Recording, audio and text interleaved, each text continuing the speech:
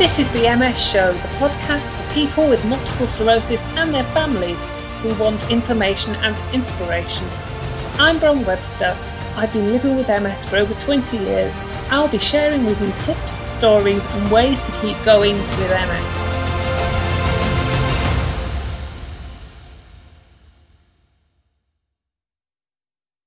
So today I'm really privileged to have Hannah Morris with me. Hannah's a person with MS, and I came across Hannah in relation to some work that she is doing at the moment, which was really interesting to me, and it really fits in terms of what I'm looking at for this series, all about emotions with multiple sclerosis. So we're going to be looking at lots of exciting things. Probably not. You might wonder, why are we talking about loss when you've got multiple sclerosis? But we're going to. So welcome, Hannah Morris. Thanks for being here. Thank you for having me, Bron. I'm very much looking forward to talking about this very interesting topic that is often overlooked when we talk about MS. So I'm really looking forward to talking about it in this session today. Fabulous, thank you. So Hannah, just to get us started with the interview, could you just tell us a little bit about your own MS story and maybe what it is you're working on now? Yep, so I was diagnosed about 9.5 years ago now, but I would have had, actually the worst of my symptoms were before I was even diagnosed. So I was going through actually a very stressful time in my life, which is what I think triggered my MS actually. I was studying, I was working 2 jobs, I had 3 children at the time, we just moved houses, so there was a lot going on in my life. So I started experiencing symptoms of vertigo was the first symptom I had. But I tend to get a bit of vertigo anyway prior to the MS with a cold. So I just attributed it to that, didn't think anything of it. Had a few other little minor signs as well, didn't really think anything of it. But the vertigo eventually got very severe that I became bedbound, to the point that it did push me to go and see a doctor. Then once it was stable enough for me to leave the house. So I saw a doctor. Apparently she'd suspected that I might have MS at the time, but I hadn't realized that that's what she was expecting at the time. So, she'd referred me for further appointments, but I had not thought anything of it. I just pushed it aside and carried on. But then I kept getting more and more symptoms. I couldn't feel half of my body. I couldn't taste. And my speech was slurred. That was one thing that really concerned me. And eventually, kind of after about 8 months of symptoms now, I finally thought, now is really the time to go and see, because something is not right here. So anyway, I went and I kind of presented myself to the medical assessment unit in the hospital and kind of really started the process of diagnosis going. But by which time my symptoms had gone. So by the time I finally got my MRI come through, I think it was a 13-month waiting list. So I'd been waiting all that time, but in the meantime, my symptoms had gone. So I just thought, I'd just been going crazy. Those symptoms must have just been some kind of madness that I've been going through, because I'm fine now. Went for the MRI anyway. So of course, when I got the diagnosis, it was quite a shock. That was 9.5 years ago now. So yeah, it was a shock diagnosis, but at the time I'd already kind of self-diagnosed myself after experiencing those symptoms, but then they went away, and I thought, that it was me that was having some kind of psychological issue, that there was nothing wrong with me after all. But then obviously the diagnosis came, and it was a really massive shock then. And that kind of came, I was in the middle of doing my master's at the time actually, when I got diagnosed, which was quite interesting, because what we were learning about happened to be, it was health psychology I was studying. So it's kind of, we were looking at the psychological processes that somebody with chronic illness might go through at the time. So I was kind of applying what I was learning in university to the experience that I was going through. So that was quite interesting as well, that I was learning that at the same time. But at the same time, I was trying to decide on a dissertation topic for my master's at the time, and I'd not really come up with anything suitable. So I thought, why not just draw on my current experience and do something for people with MS? It will help me to learn more about what I'm going through as well. So that was my master's back 9 years ago now when I did that. So that's kind of what really spurred my interest in researching the area as well, given that I'd studied health psychology and I did my master's dissertation on the topic. And then I guess I just kind of stepped away after doing that from academics to focus on family life, I suppose. And then here I am now doing my PhD, and it kind of saw fit really to carry on with what I'd been doing for my master's topic in looking at psychological support interventions for people with MS. And because I have it myself, I can kind of draw upon my own experiences as well, understanding the kind of things that people with MS might go through, the struggles they might face. I know we all have kind of different experiences, but I guess as well, not only can I draw upon my own experience, kind of I'm mixing in with groups of other people with MS, so I can kind of have a broader idea of what other people might be going through as well. And I guess, kind of as each one of us has a different set of symptoms, different lives going on around us. And I think everything that you've just talked about, first of all, this was going on when you'd got your 3 children. And I think to find the time to focus on yourself when you've got children is not easy. Because you are focusing on the children so much, and it feels, certainly for me, when I'd encountered health problems, I felt quite selfish to then be investigating something that was to do with me. So I don't know if you sort of agree with that side of things. I do. And I think something as well that's kind of really given me the passion to do the research that I'm doing now is from the beginning, right from the beginning, when I was having symptoms and when I was being diagnosed, there was no support for that.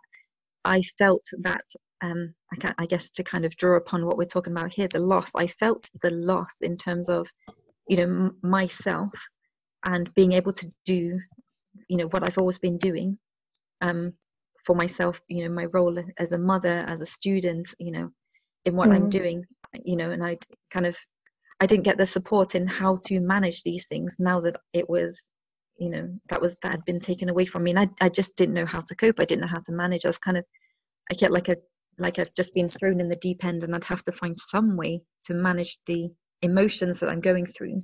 And that was right from diagnosis up until now. And, the things will come up time and time again over the years. And I've not had any kind of support. Probably, there have been times when I felt that I really needed it, and I moved forward to get it. Like I started on Avonex, and that was awful for me, doing injections for myself. I suddenly developed an anxiety that I never had before. I was never bothered about needles, but suddenly it was a problem. And because it was causing me so much anxiety and it was interfering with my ability to kind of medicate myself, I did seek support then. But for the anxiety. Yeah, for the anxiety, but not probably, I wasn't sure how to go about getting these support. So I was just kind of looking around, asking other people in the same situation online. And the nurse who came to help me learn how to do the injections, like I kind of turned to her. All I wanted was, I guess, some kind of reassurance. It wasn't, I maybe turned to them to say, I'm having difficulties in doing it properly, but the issue was a psychological one. I was very anxious around it. So that, that was one kind of big thing that came up in terms of not really having the emotional support with that, and right from the beginning, there'd been, like I said at the beginning, that's when I needed it more than anything, but it was never offered to me. And that, I think that's where I foresee my research going, because I think that's where it's particularly missing for people with MS, and that's when we need it most. So what is the research that you're doing? You said it's about the emotional aspects. So you're doing a PhD now. So yes, tell me a little bit about the PhD and what aspects you're covering and how you're covering that, and then what are your hopes for the outcome. And I know with PhD, I guess it moves with what you discover along the way. That's right. But just enlighten us a little as to what aspects you're looking at. Okay, yeah. So I have a very general, broad title to begin with: psychological support in MS. Which, like you said, I'm kind of keeping it open at this point because I don't know where it's going to take me. Because I can tell you about my experience of MS and the support I've received, what I want, what I need, what's been useful for me, what's not. But I know everybody else has a different experience. So for the first part of it, I'm looking into the type of support that people have had from different types of people. You know, what was useful for them, what was not. And then what is it that people want? What is it that they are concerned about? In particular, what would they like support with? You know, is it loss? Is loss one of the things? Is it anxiety? Is it depression? Is it stress? What is it in particular that people are looking for support with? So really understanding what people have experienced and, you know, what's been good and bad about it, so to be able to draw upon that. And then what is it that they want and how they want it? So at the moment, that's where I'm at. And then from this, we'll use this information then to develop some kind of intervention, most likely an online intervention, since I'm kind of doing it online and conducting it online at the moment. So some kind of intervention that could be delivered by distance, I would imagine at this point. But really, you know, drawing upon what we learn from the survey to develop an intervention that has had the input of people with MS that have experienced it and that are saying, you know, this is what they want, this is what they need, and this is how they want it. So drawing upon that to design this intervention, which will be, I guess, the next stage in my PhD. And so how are you going about getting the feedback and the information that you need? So this is where, and actually it's been a good experience for me to connect more. Like at the beginning of my diagnosis, I did look into, but I wanted more information and needed that support. So I looked for it through, Facebook was around at the time, but not in the same way that it is now. But I looked to online support groups anyway, and connecting with other people that are going through the same, that made me feel normal, because they were going through the same thing that I was. So I kind of sought support from here. So I got support from them then, and as I kind of adjusted to my MS and found ways to manage it myself, I kind of parted myself away from that because I don't think I needed the support like I did then. And then now, as I'm kind of doing my studies again, I realized that this is where I got my support from. So this is why I'm now turning back to these types of groups again, to, you know, reach out to people who are, you know, in the same situation that I've been in as well, and looking for support from fellow people with MS as well, and what other kind of support have they got as well. So this is why now I'm kind of reaching out to people primarily through support groups on Facebook and, you know, online support groups. Of which there are many.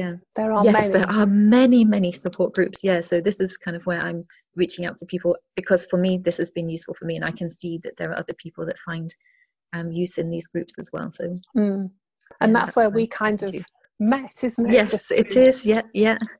Through one group to another group, and then you've come on board with the group that I run. So yeah, I think that's a really good way to get the feedback from people now, because it will be an ever-moving feast, won't it, in terms of what support is available and what people are finding beneficial, and things like apps on phones. They are growing hugely. And I know I saw last night on, I think it was LinkedIn, and there were 2 announcements from 2 totally unrelated people about the new apps that they'd each introduced. And I thought, there's probably going to be a proliferation of apps for people covering all kinds of different things. And so the technology is going to keep changing. But I think that's it, you're going to get so much interesting feedback by asking people.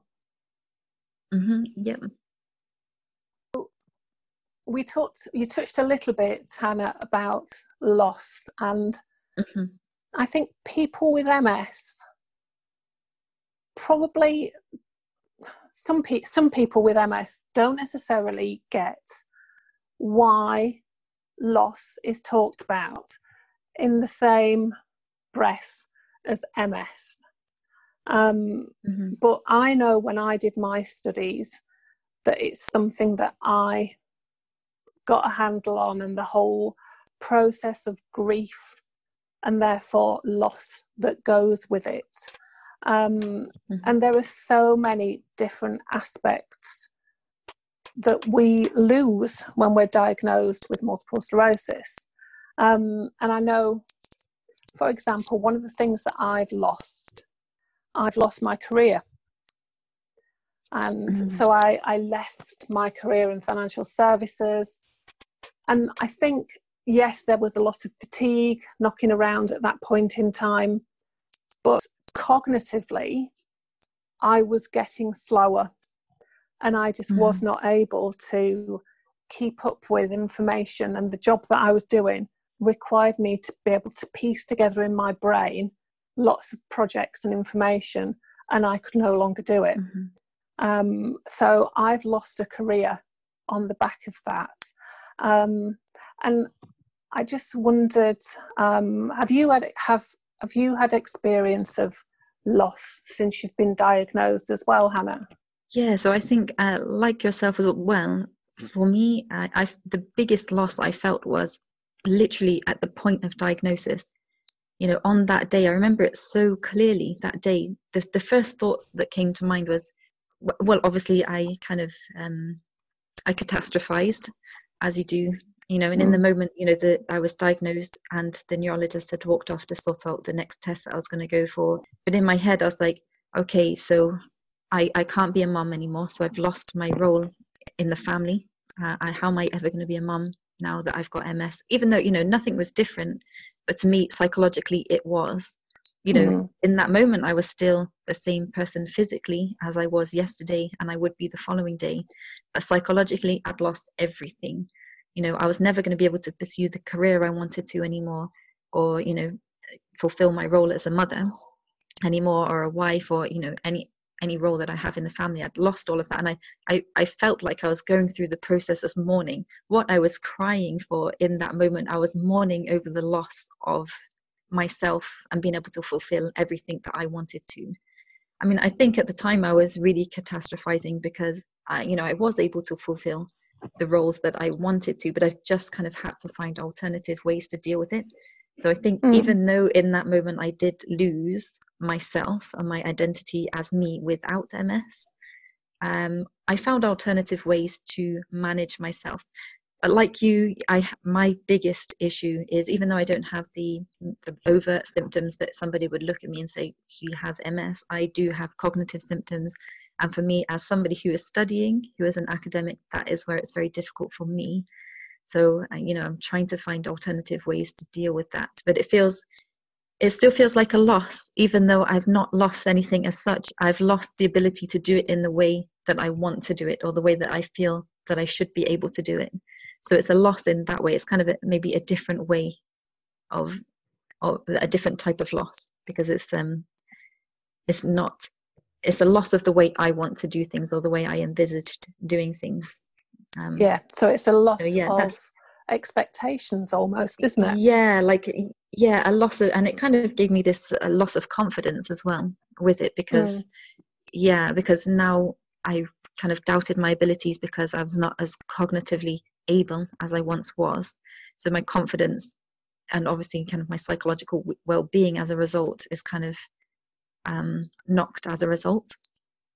So you might say, the loss of confidence is another thing as well, that it's not a physical loss. All my losses were really losses that I'm experiencing in my head, in terms of dealing with a new identity and kind of finding new ways to manage myself around the symptoms that I have, subtle as they may be, but they're still enough to affect me psychologically, because especially because they're things that are important to me and contribute to me as I am, because I now I don't have the confidence maybe to be who I want to be in the way that I want to be. Okay. So, yeah. And that loss of confidence that, and I know we talked about it actually off air a little bit before the interview, how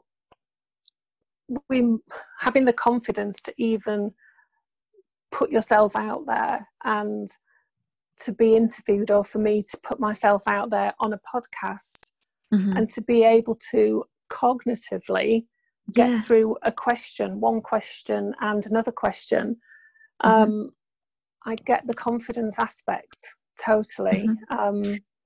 Because even now, you'll pose a question and I'll start answering it, and then I find myself, talking on the topic, but maybe perhaps veering away from the original question, and then I'm busy talking away, and I think, oh my gosh, this is not what you asked, and what am I doing? But I'm not going to judge. Because I know that you understand. That's the thing. The support that you can get from other people with MS is, I think more valuable than support that you can get from professionals. Absolutely. I think we all understand each other's issues, and just the little things that are so invisible but impact us in such a huge way. Yeah, that's it. I think the overt symptoms, when you have difficulty walking, you have the vertigo, you're falling over the place, the things you can see, and they do impact you. And they do kind of have the knock-on effect of impacting psychologically as well. But because people can see that there is something wrong there, they might perhaps empathize and understand more than the invisible symptoms that we experience as well. So it's kind of, I always find it more comforting to speak to other people with MS who are going through the same. They're people that understand that I know I can't see that there's something wrong, but I understand that there's something there's something going on there, and I know what it feels like, and I completely empathize with what you're going through. So it's very comforting. It is we've both kind of acknowledged some losses along the way, and I know in 2014 as well, I got a cancer diagnosis and faced my own mortality. One more thing I want to ask you: if you're listening to the podcast and you live with MS, or you're affected by MS in one way or another, then you need to look up the Facebook group that's called Multiple Sclerosis UK Help Multiple Success Community. I'd love to see you there. It's on Facebook, and the link will be in the show notes. I know in 2014 as well, I got a cancer diagnosis and faced my own mortality. And at that point, I really lost myself. And I experienced going to places emotionally that I had never been to before. But the studies that I'd done previously enabled me to start to unpick some of the feelings when I'd got over the initial what is going on for me and what is the next step that's going to happen in this very rare cancer, because it was very unknown. I've been able to use as well some of the studies and some of the information that I've previously acquired. And I think when we're talking about loss and the loss of different elements, it's important to think that some of these models that are out there, one of which is the Kubler-Ross model, has also been applied. It was originally written as a model of grief and the processes and the stages that people go through if they're grieving. And I know you said that you felt grief. It's also been applied in the change cycle that anybody can go through. So this Kubler-Ross model is based on these stages that we go through, and it's very familiar. You might not know, if you're listening, you might not have heard of the Kubler-Ross model, but you will have heard people talking about feeling shocked and then going through the denial phase, and then maybe you're going to get a little bit angry before you start bargaining with yourself, and then go through a phase of depression, and then eventually you move on to the acceptance. And I think it's the transition from that outset through to the acceptance that is a really difficult journey. And with the Kubler-Ross model, the way it's set out is that there are these stages that you go through, but there's an assumption that you go through the stages in order, and one stage ends before the next one starts. That's not been my experience, and I just wondered, Hannah, has that been your experience if you were looking to apply that model to your life with MS? I mean, I can relate to what you say in terms of, okay, you know, if you're going through actual grief in terms of mourning the death of someone, you might go through that process in whatever order, but then you move on because, you know, the actual event has happened and, you know, you move on from it. But with MS, you don't, because it's there and it's always going to be there. And maybe you do get to a stage, you know, where you pass through various emotions and, you know, you're in a good place, you're not having any symptoms, you're fine, but then something happens to just remind you that you do have MS. You know, I'd mentioned before, sometimes the cognitive issue being a thing, something will happen clumsy as well. I might fall down and then it'll just be a reminder that I have MS, and I feel like now I'm going back again into that same process of accepting my diagnosis again. So it's kind of, you know, you never really finish passing through any of those stages because it's not something that's going to go, because it's always going to be there. So you're kind of going back and forward across the model. I know they say when it comes to going through the process of grief, maybe you don't pass through those stages in order, but eventually you will pass through them all and you'll move on from it. But because MS is always there, you can't fully pass through it. So you find yourself hopping right back again. If it's a really significant event that happens that really brings, you know, your condition to the fore, then you're kind of almost going right back to the beginning again, and the shock and denial again, all over again. So it's not really, you know, it's not really something that is, you know, something that you can pass through in the way that you might do if you were mourning the death of someone. So yeah, it's so like an ongoing process. Yeah. So there are definitely elements of it that I can identify with. And I guess you're saying the same, but I think there is something slightly different that's going on for people with multiple sclerosis or another variable chronic condition. I'm not saying multiple sclerosis is the only one that's out there at all, but there was another model that I came across, which is, and I don't know how to pronounce an E with an umlaut, or the O with an umlaut, because I don't know which of the two. It's Strub and Schutt. And this is not so much stages that we go through, but they had an oscillating model that is moving between 2 points, almost like a pendulum of activities. And you might go through loss-oriented activities at one point, but then you move into the restoration-oriented phase, and then you can move back between the two phases. And it's more of an ongoing process of going backwards and forwards and hitting the loss and then doing something that restores those feelings. And then something else will come along and you'll be back into the loss-oriented activities. And is that something that you would say is applicable? Yes, certainly, because, you know, as it is for anyone, I know even though my symptoms will be different from the next person, one thing that is common for everybody is that the symptoms will be different every single time. Or there might be one stable symptom, but there might be something new that comes along. So, you know, the first time you might experience the vertigo and then you find ways to manage it. But hey, guess what? The vertigo goes and then something else comes back and you're back into loss mode again, because now you've lost your feeling. And now you have to find alternative ways to manage that and restore your sense of self, or your sense of confidence that was knocked by that particular symptom. So now you're feeling better, but then, hey, guess what? Another relapse comes along, and the next thing you're having slurred speech. And now you have to find new ways to manage that. So it's kind of a back and forth.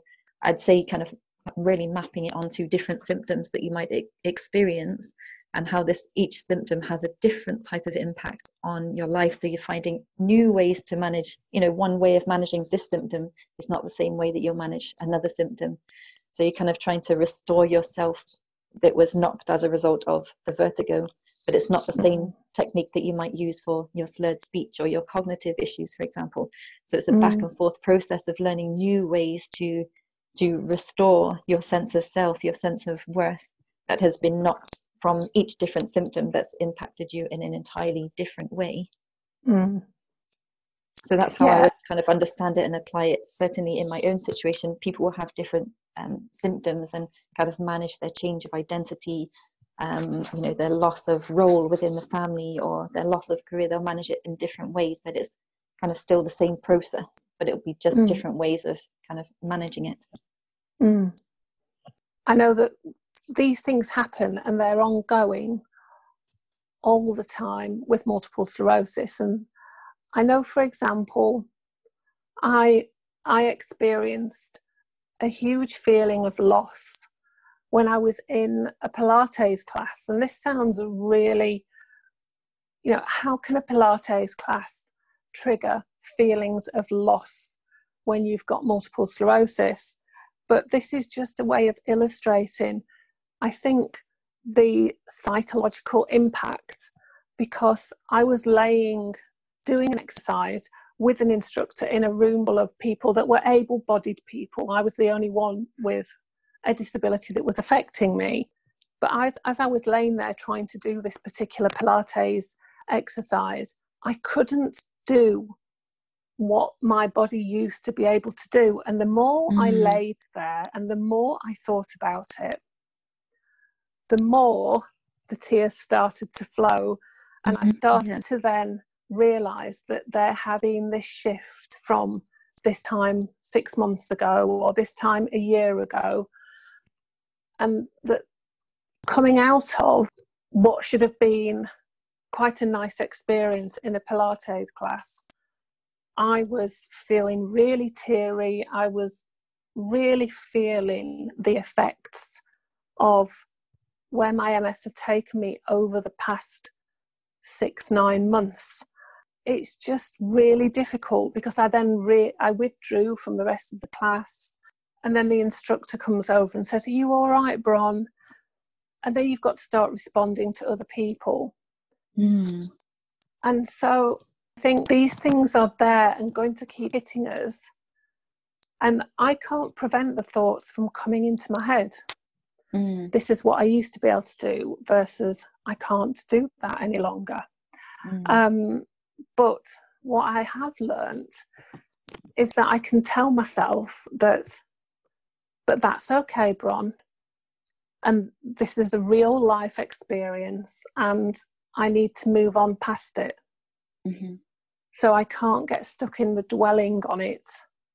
And usually I'm able to turn it around and say, okay, because of that, I need to work on X, Y, and Z to make sure that I can do the best that I can possibly do, and I can be the best that I can possibly be without looking necessarily at, this is what I can't do anymore. I can't do this anymore. I have to look at, this is what I can still do, and here's the action that I can take to try and make things as good as possible.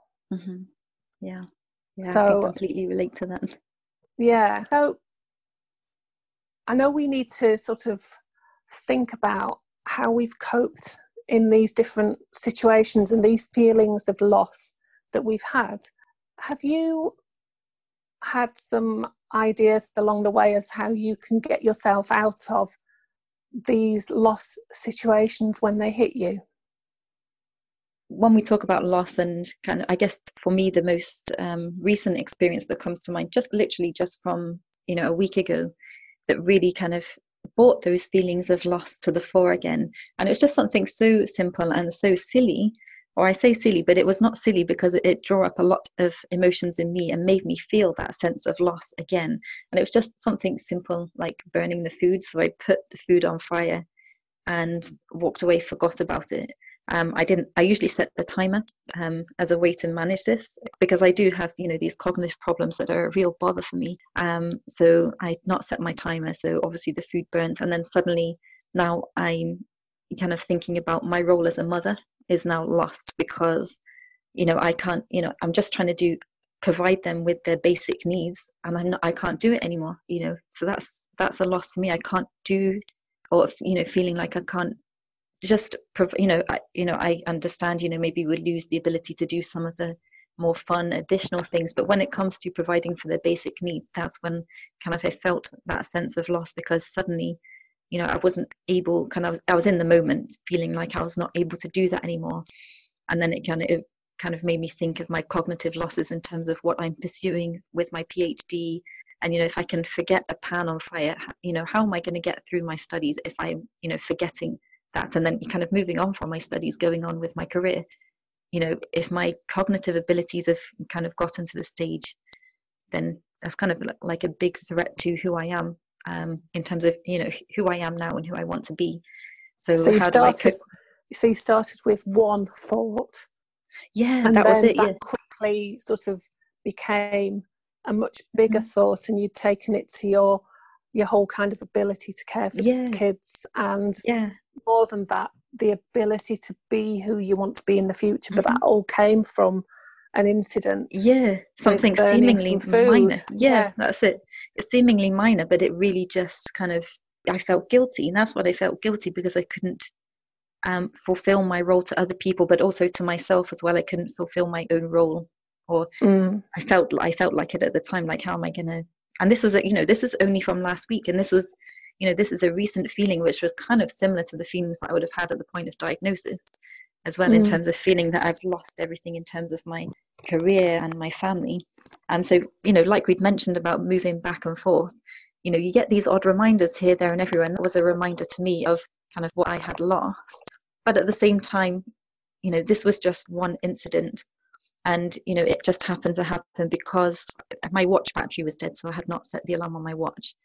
So I guess really, how did I cope with this? By telling myself that, okay, it was just a one-off thing, and I found ways to manage this loss. I have these cognitive losses, and I've found alternative ways to manage the difficulties that I face, in terms of accepting that I can't do as much as I once did.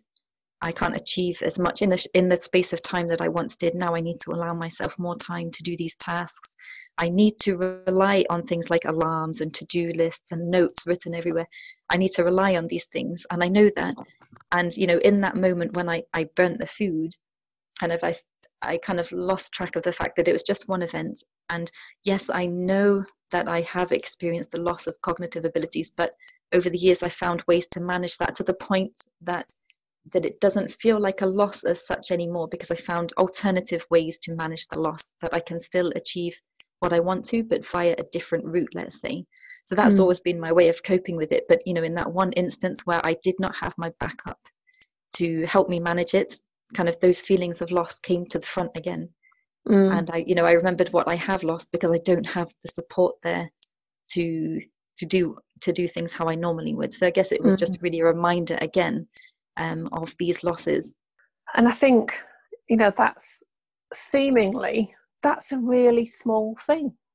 You've burnt something, but the impact that it's had on you emotionally, and the impact that my Pilates class had on me emotionally, is so much bigger.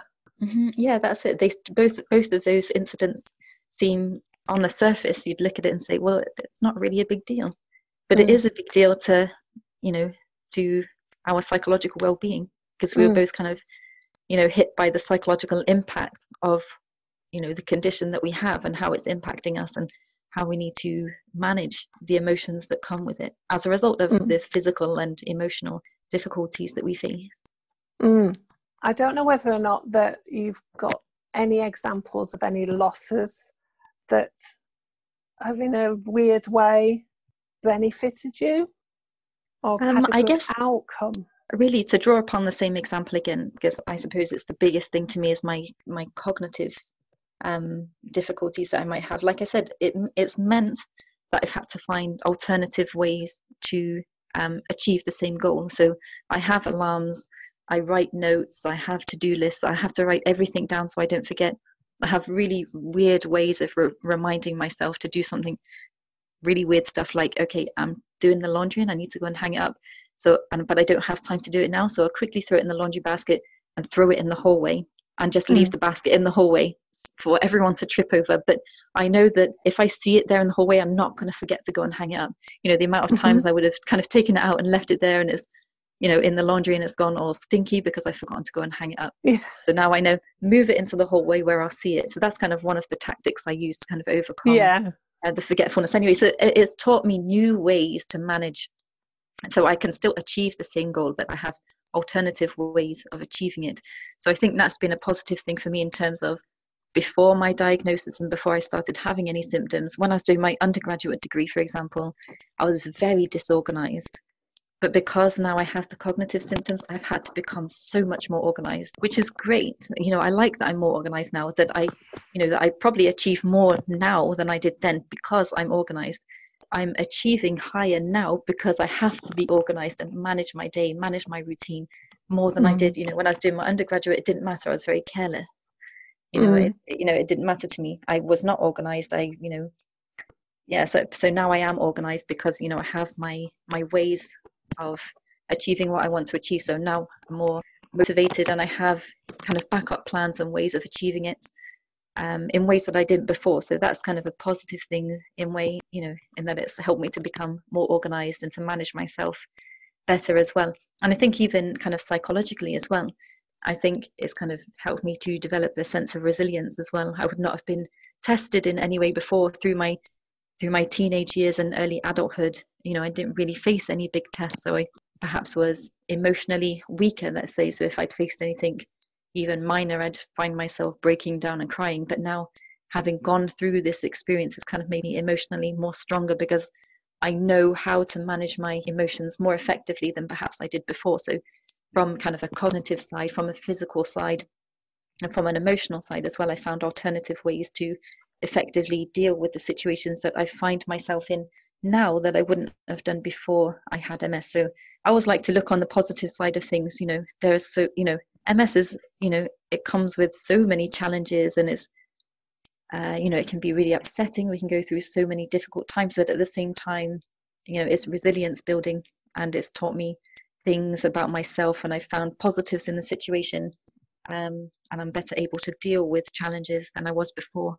So it's kind of like a learning exercise.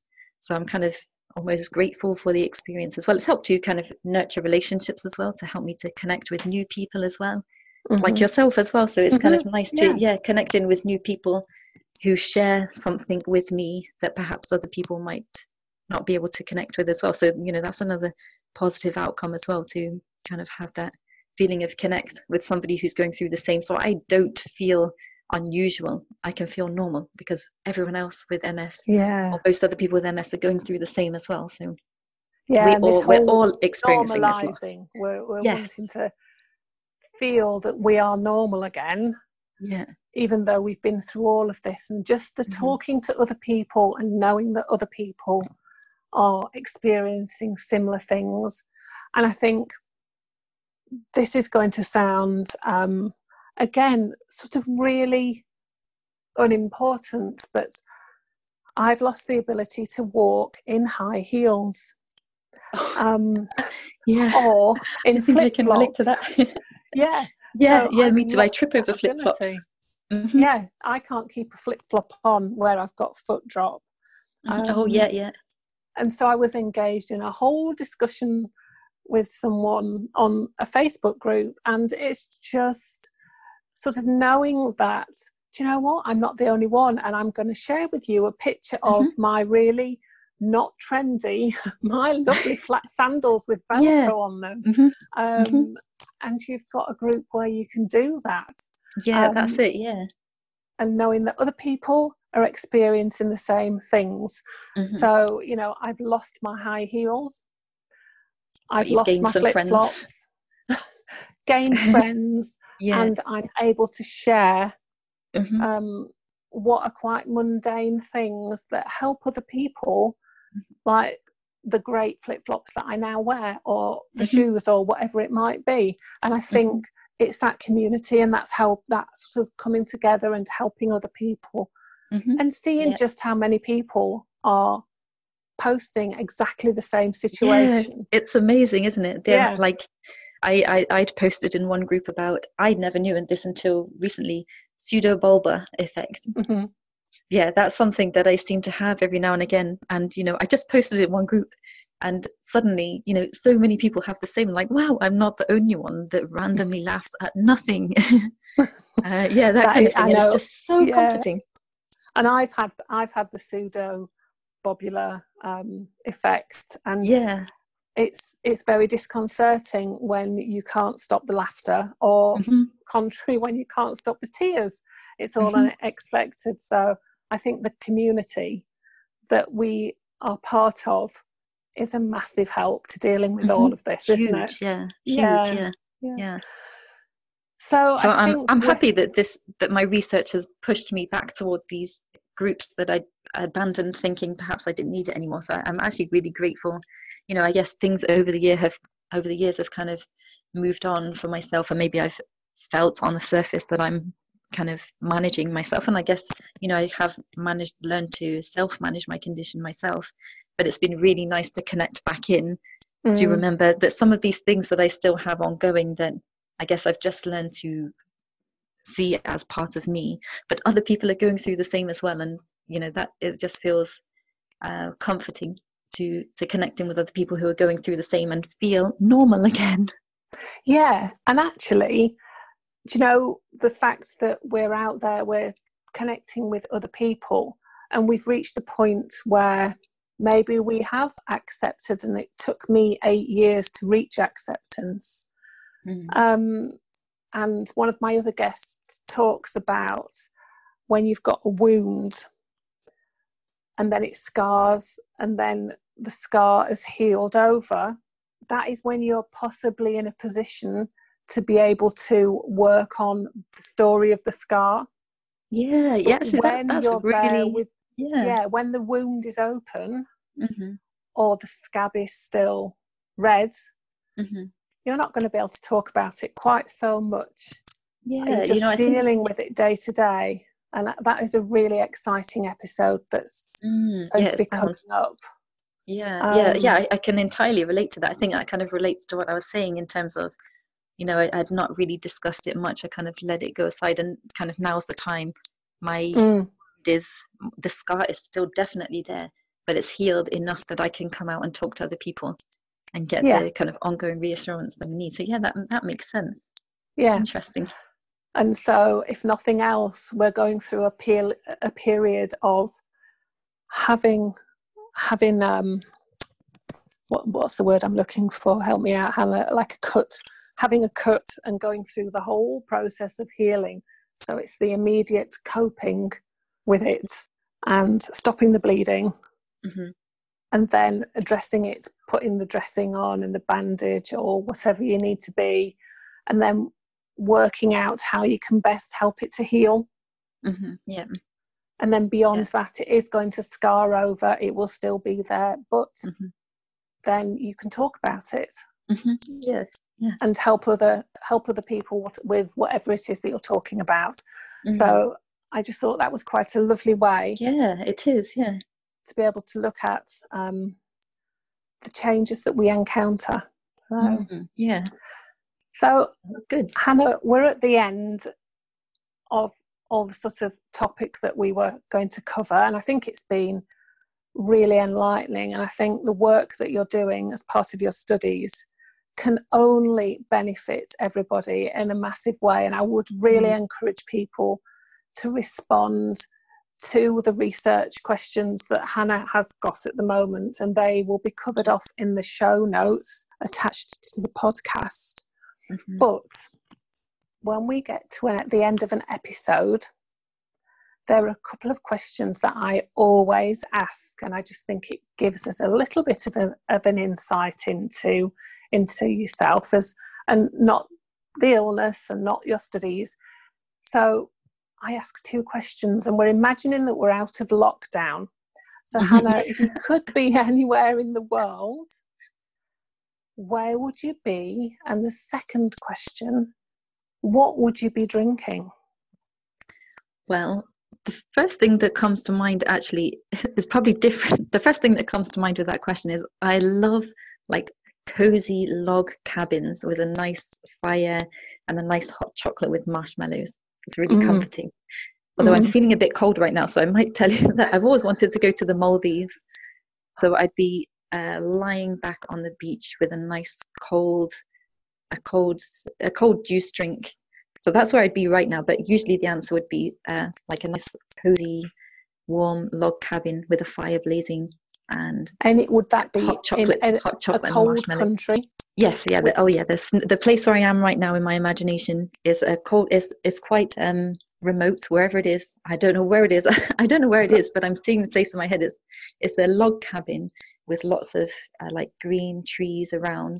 There's snow outside. It's cold outside, but I'm inside. I'm in my fluffy warm slippers, a nice fluffy dressing gown on a nice soft chair, sitting in front of the fire with my really, really big mug of hot chocolate, creamy hot chocolate with a big squirt of cream on top and marshmallows on top, chocolate sprinkles as well.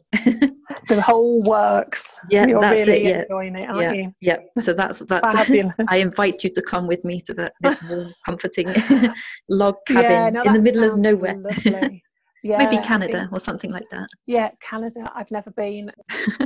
So, but the Maldives equally, I could cope with. So I think they're great places to be. Yeah, I've always wanted to go.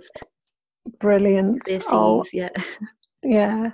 Hannah, thank you so much for joining us today. You're very welcome. I've really enjoyed talking to you and sharing with everybody, because I'm comfortable to do so now with my scar, let's say, as we spoke about. With your MS scar. Yeah, that's it, yeah. So, but it's been great, and I wish you all the best with your studies, and I know we're going to stay in touch. Yes, definitely. Yeah. Thanks. Thank you very much for having me. Thank you. Thanks for listening to the MS show today. One more thing I want to ask you. Look up the Facebook group Multiple Sclerosis UK Help Multiple Success Community. I'd love to see you there. Thanks so much for listening to today's MS show. Please subscribe, rate and review this podcast. And if you'd like to get more involved with the MS show, why not join our Facebook community? Just search Facebook for the MS show. Come back soon for another dose of MS information and inspiration. You've been listening to the MS Show podcast.